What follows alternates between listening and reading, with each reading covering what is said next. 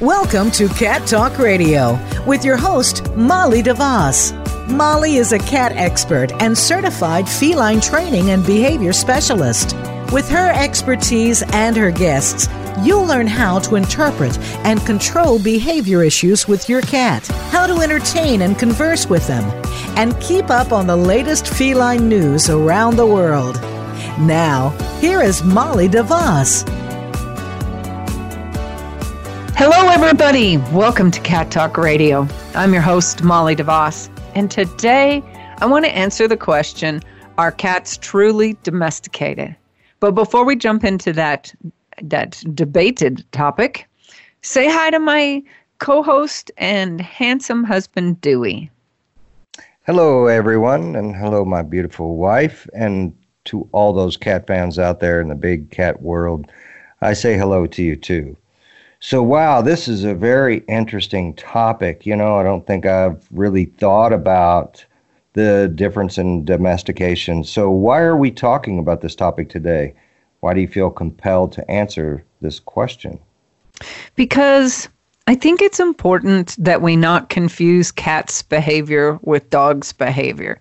You know, my buddy Jackson Galaxy says the world sees cats through rose-colored dog glasses. And that's really true. We tend to lump cats in with dogs. And they've been domesticated very differently. So I think that if people better understand what's going on inside a cat's brain, they can assess their behaviors better and know how to create strategies for altering the behavior without compromising the cat's needs. Wow, surely cats are domesticated. I mean, it just seems natural that way. Almost all of them referred to as DSH, which stands for domestic hair, short hair. Yeah, well, DSH really means mutt. It's actually in reference to the breed of the cat. And in this case, DSH means an all-around, randomly bred cat. You know, like we call a dog a mutt. Well, DSH, domestic short hair, means the same thing. You know, some purebred cats, you know, you have Siamese and Bengal and Persian and all of those. But when you have a mix of breeds, we call them a DSH. You know, like I said, dogs, we call them mutts. So it's the mutt name for the cat. But I don't think the term itself contributes anything to a cat's domestication. Okay. All right. Let's back up and let's ask this again. Do you think cats are domesticated? Well, no, not really. And I'm not alone in that opinion. And I think we need to start with the definition of domestication. So what most people understand it is the process of taming an animal and keeping it as a pet or on a farm. But when you talk about domestication as part of an evolutionary process, it means a lot more than that. Domestication should not be confused with the term taming. Taming is the conditioned behavioral modification of an animal to reduce its natural avoidance of humans or to tolerate the presence of humans. And domestication is the permanent genetic modification of a bred lineage that leads to an inherited predisposition to respond calmly to human presence. Wow, that's a lot of information to keep in your brain. I don't know how well, you do I know, it's because I think about this a lot because cats are really wild, you know, and why are they so wild, and why are their behaviors that they need so wild, and that leads us back to domestication, which is why I wanted to talk about this today. And there's just a real difference between, you know, people that have a cat that snuggles up against them and stuff say, well, you know, my cat's domesticated. And I'm like, no, your cat is tame. So I think there's a real difference. We're talking about science here. We're not talking about, have you tamed Fluffy to come to you and purr and expose his belly and trust you? We're talking about, on a genetic level, is that cat genetically changed to not be afraid of you as a human being? Wow, this stuff is really, really deep, probably way over my head. But so are you saying that we've tamed but not domesticated cats?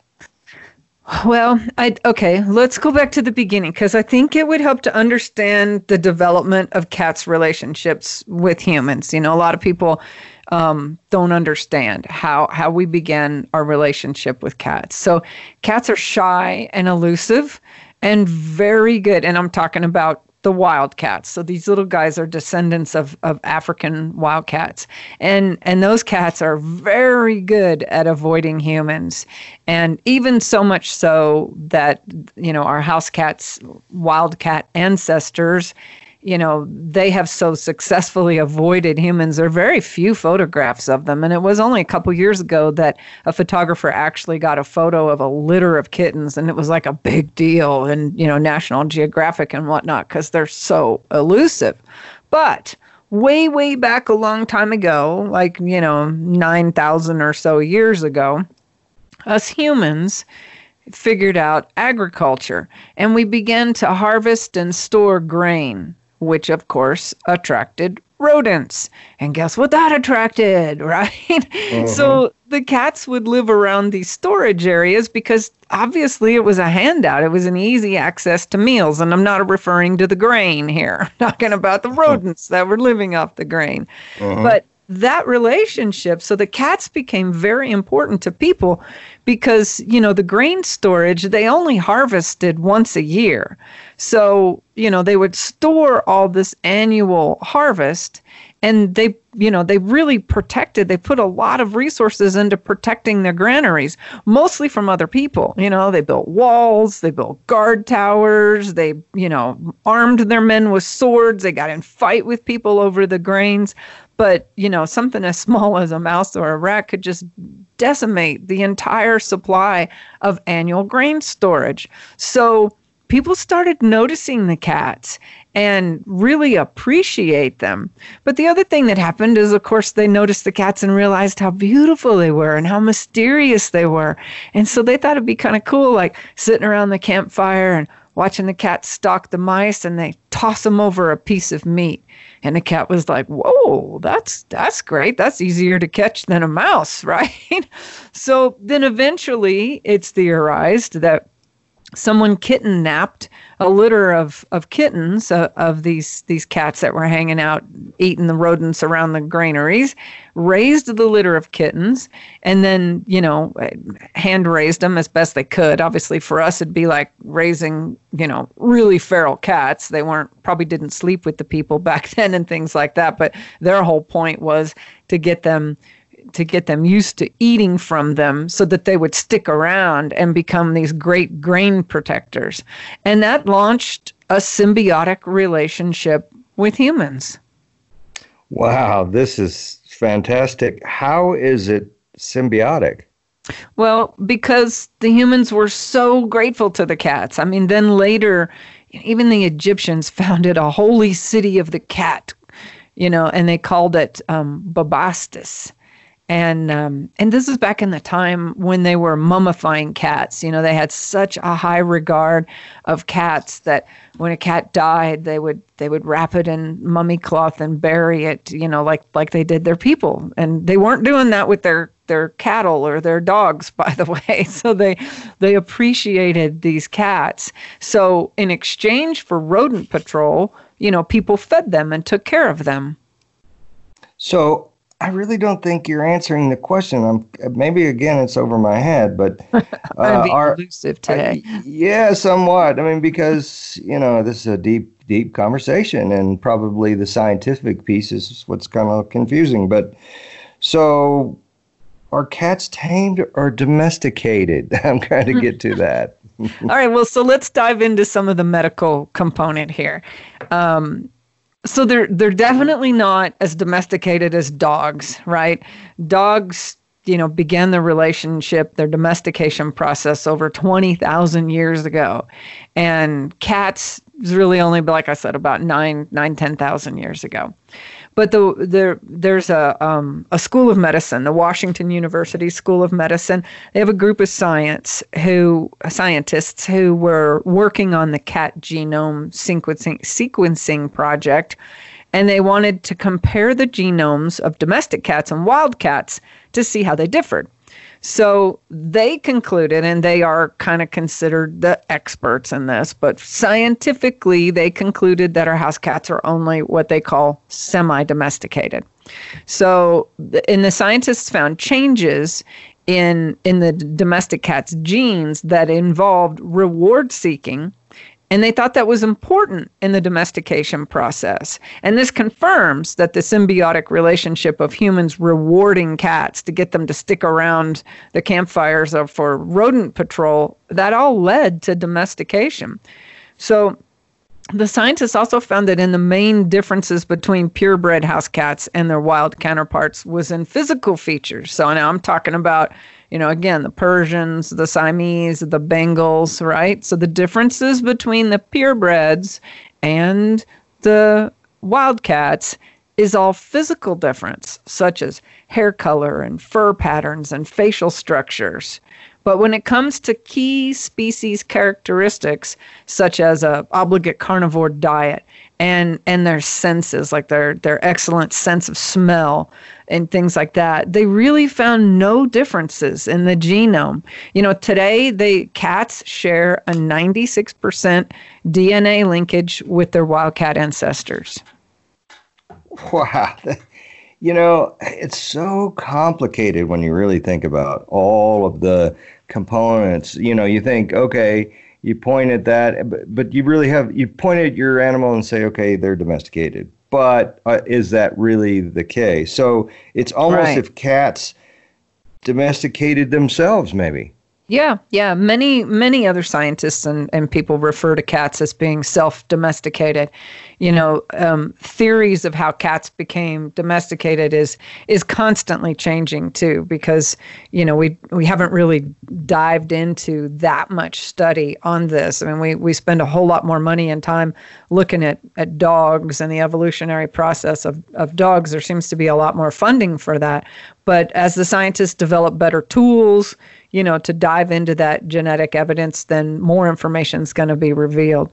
They have found, they found several things. Like for one thing, they found that the frontal lobe of the house cat has shrank about 30% over its wildcat ancestor. And that doesn't mean it's more stupid. That frontal lobe is the part of the brain where fear is housed. So because that part of the brain that controls fear and reaction to, scary situations shrank as that evolutionary process, then of course cats, could become less afraid of humans. And then they also found that other differences between the house and wildcat's genes are things that, like controlling the neural pathways that would make the domestic cat more willing to approach humans and interact with them again. So it's not just the brain, but all those pathways that are going on, and to seek rewards. Like I said, that reward seeking thing that they found was so important, and this same genetic sequences are starting to be found in rabbits and horses and some other domesticated animals. Wow, I can identify with the shrinking of the frontal lobe. I think that mine is shrinking too. So did you stay up too late last night and shrink your frontal lobe a little? Yeah, I'm thinking that I shrunk it. So my evolutionary chain is going to have a shrunken lobe. I love your lobe, honey. Yeah, thank you, my love. I love you too. So are cats being bred for domestication? Is that what you're saying? No, they're not. Not in the truest meaning of the word. Again, dogs, on the other hand, have been selectively bred for specific behavioral traits like herding and hunting or security. But, cats have been bred mostly for fur color patterns, visual things, not behavior. They say that, domestication was really about people breeding for, like cows and goats and things like that. We breed them, the tame ones that aren't as startled and shy of humans, so that we can make them work for us. Like the dog works for people in its truest sense. Now, today, of course not. People carry them around in their purses, for God's sakes. But, originally, the relationship with dog and the breeding of dogs was bred for behavior, for working behavior. herding cattle, hunting, guarding the campfire, that kind of thing. So there's over 400 recognized breeds of dogs, and there's only about 40 cat breeds. Wow, I just am so amazed at all of this information that you retain to get here. So, I just keep bringing up. When you have a passion for something, I think when you have such a passion for something, you retain a lot of useless information. You've heard me when we're sitting around dinner and somebody goes, well, I don't know how to engage Molly in conversation. I'll ask her a cat question. And then 30 minutes later, I go, I'm sorry, you probably didn't really want all that related useless information. And people, thankfully, at least pretend like they're fascinated. Okay, so that brings up something else. So cats, not being fully domesticated, in your opinion, would do just fine if you turned them out in the wild? Well, they have retained their hunting skills. That's something that they do still share.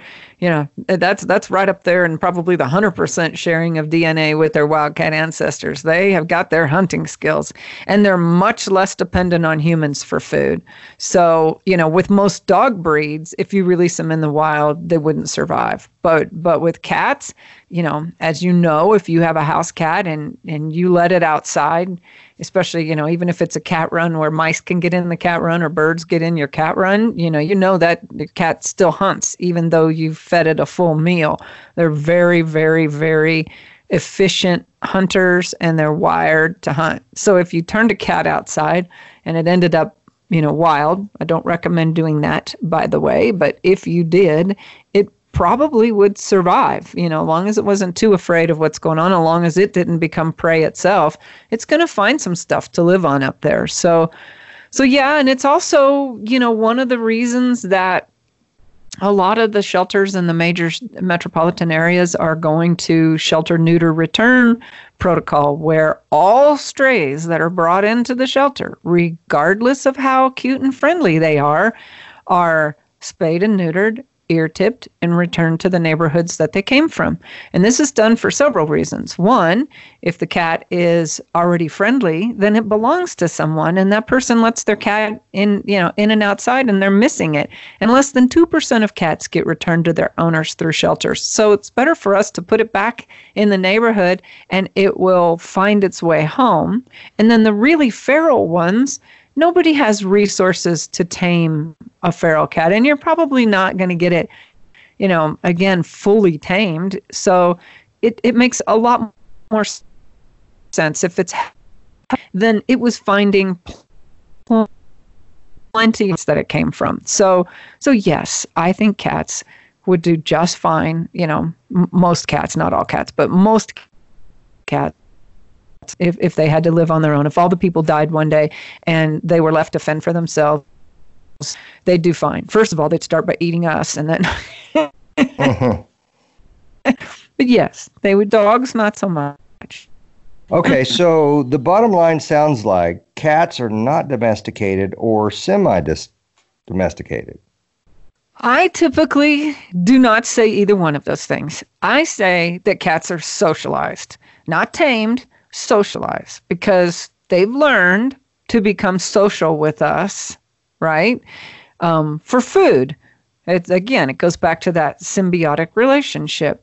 They really don't need us emotionally and physically, but they like us. They learn to like us well enough, and often they absolutely adore us. But they really have learned to become social with us.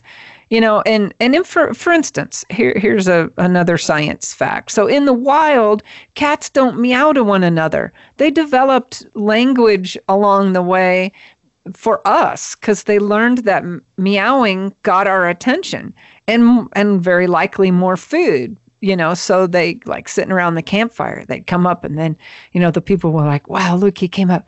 He's 5 feet away. He's eating the food. Nobody move. We don't want him to run off. Look how beautiful he is. And then the cat looks at him and goes, why are they acting weird?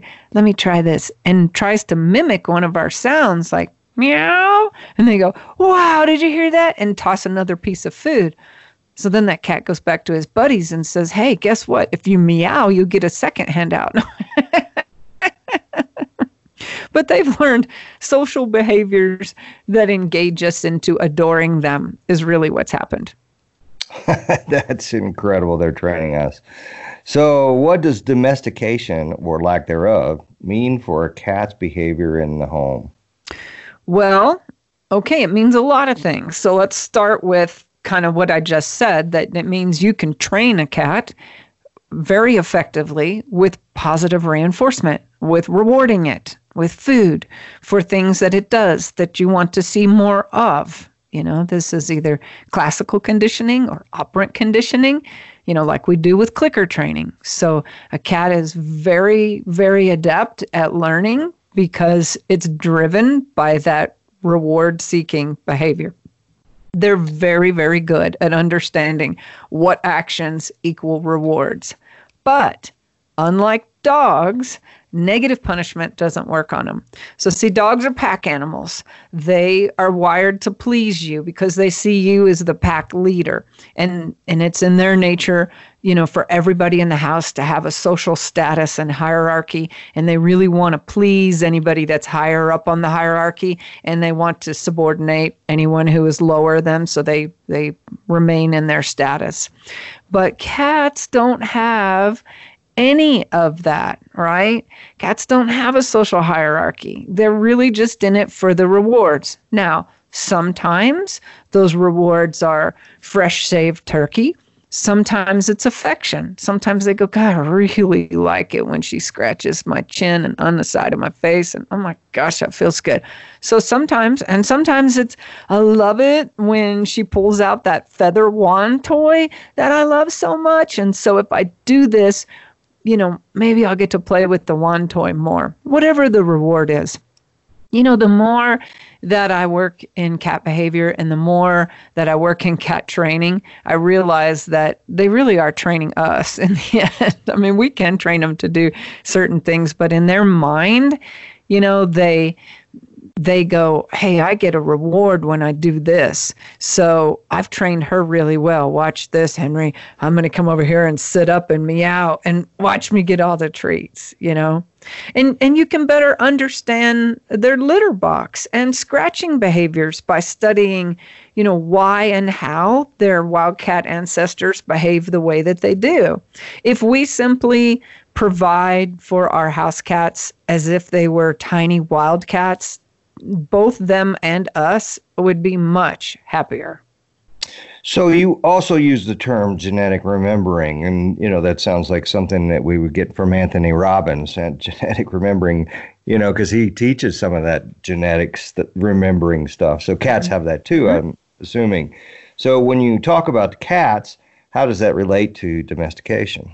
And it's a good question. And another, Anthony Robbins, I love Anthony Robbins. I studied him, back in the day in the 80s, and he has so many valuable tools, and he was teaching a lot of what we use in cats, like anchoring. That's pretty much what we're doing with operant conditioning. So I love him, and I find analogies in his material, 30 years later, as I'm working with cats, as I did back as I was learning Anthony Robbins for sales training.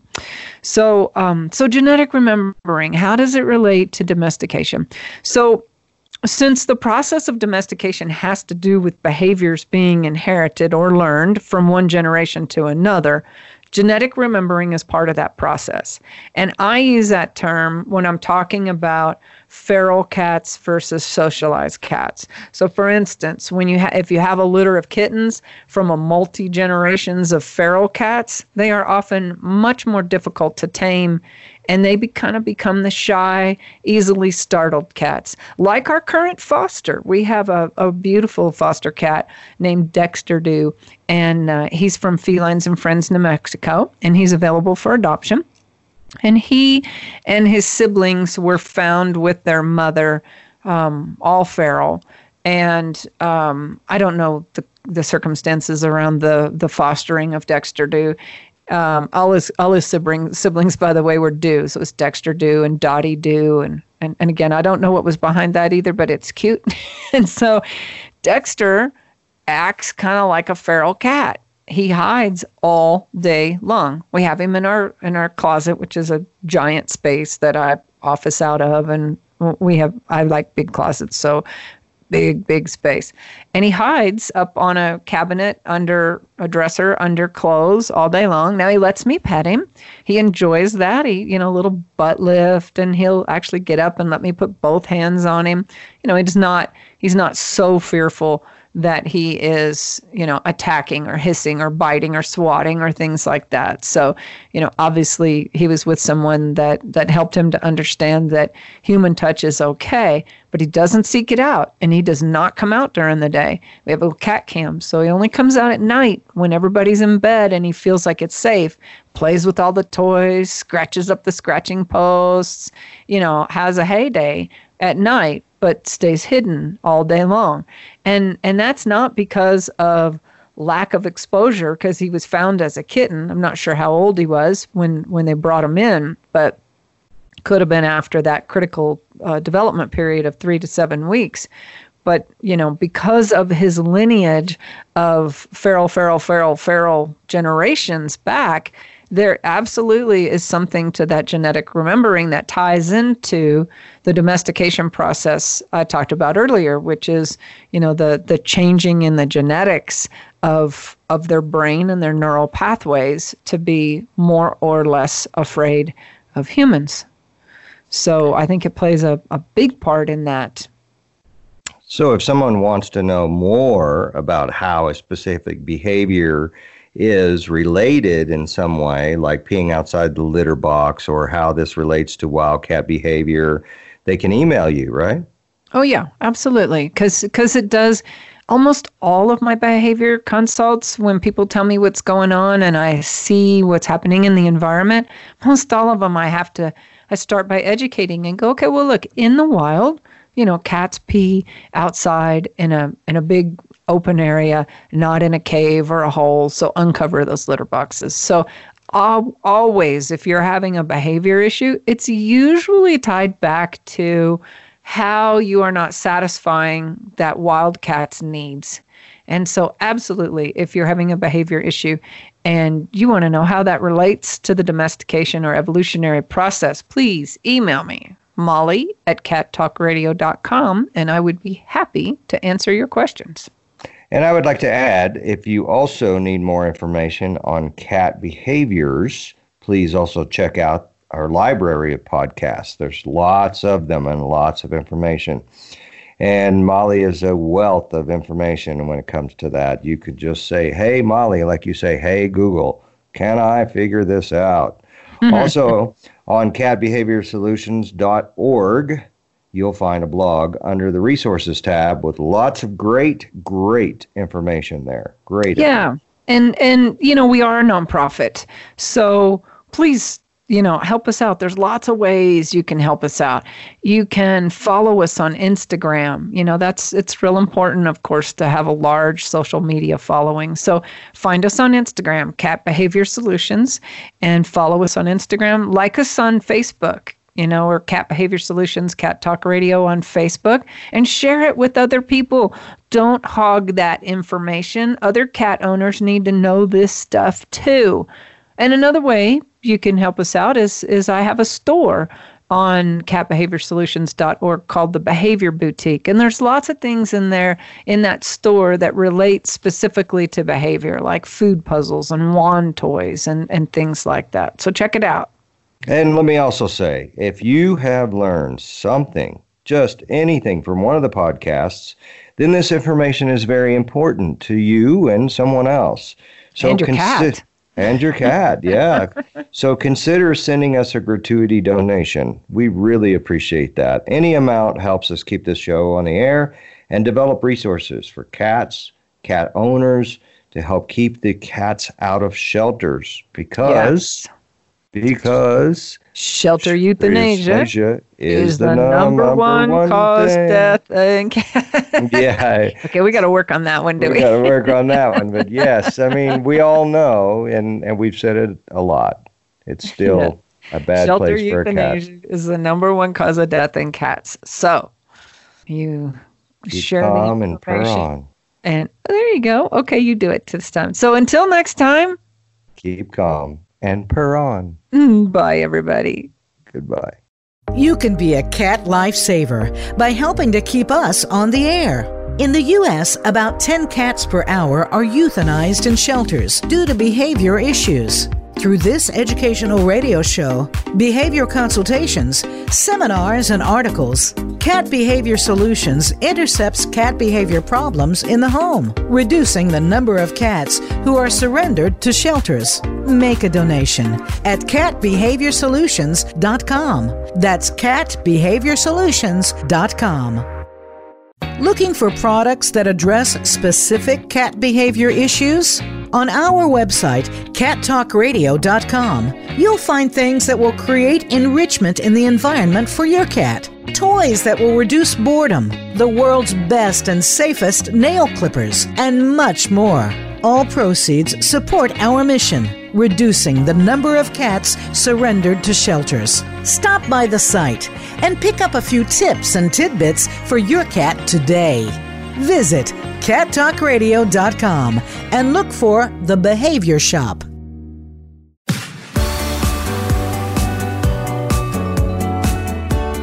Thanks for tuning in to Cat Talk Radio.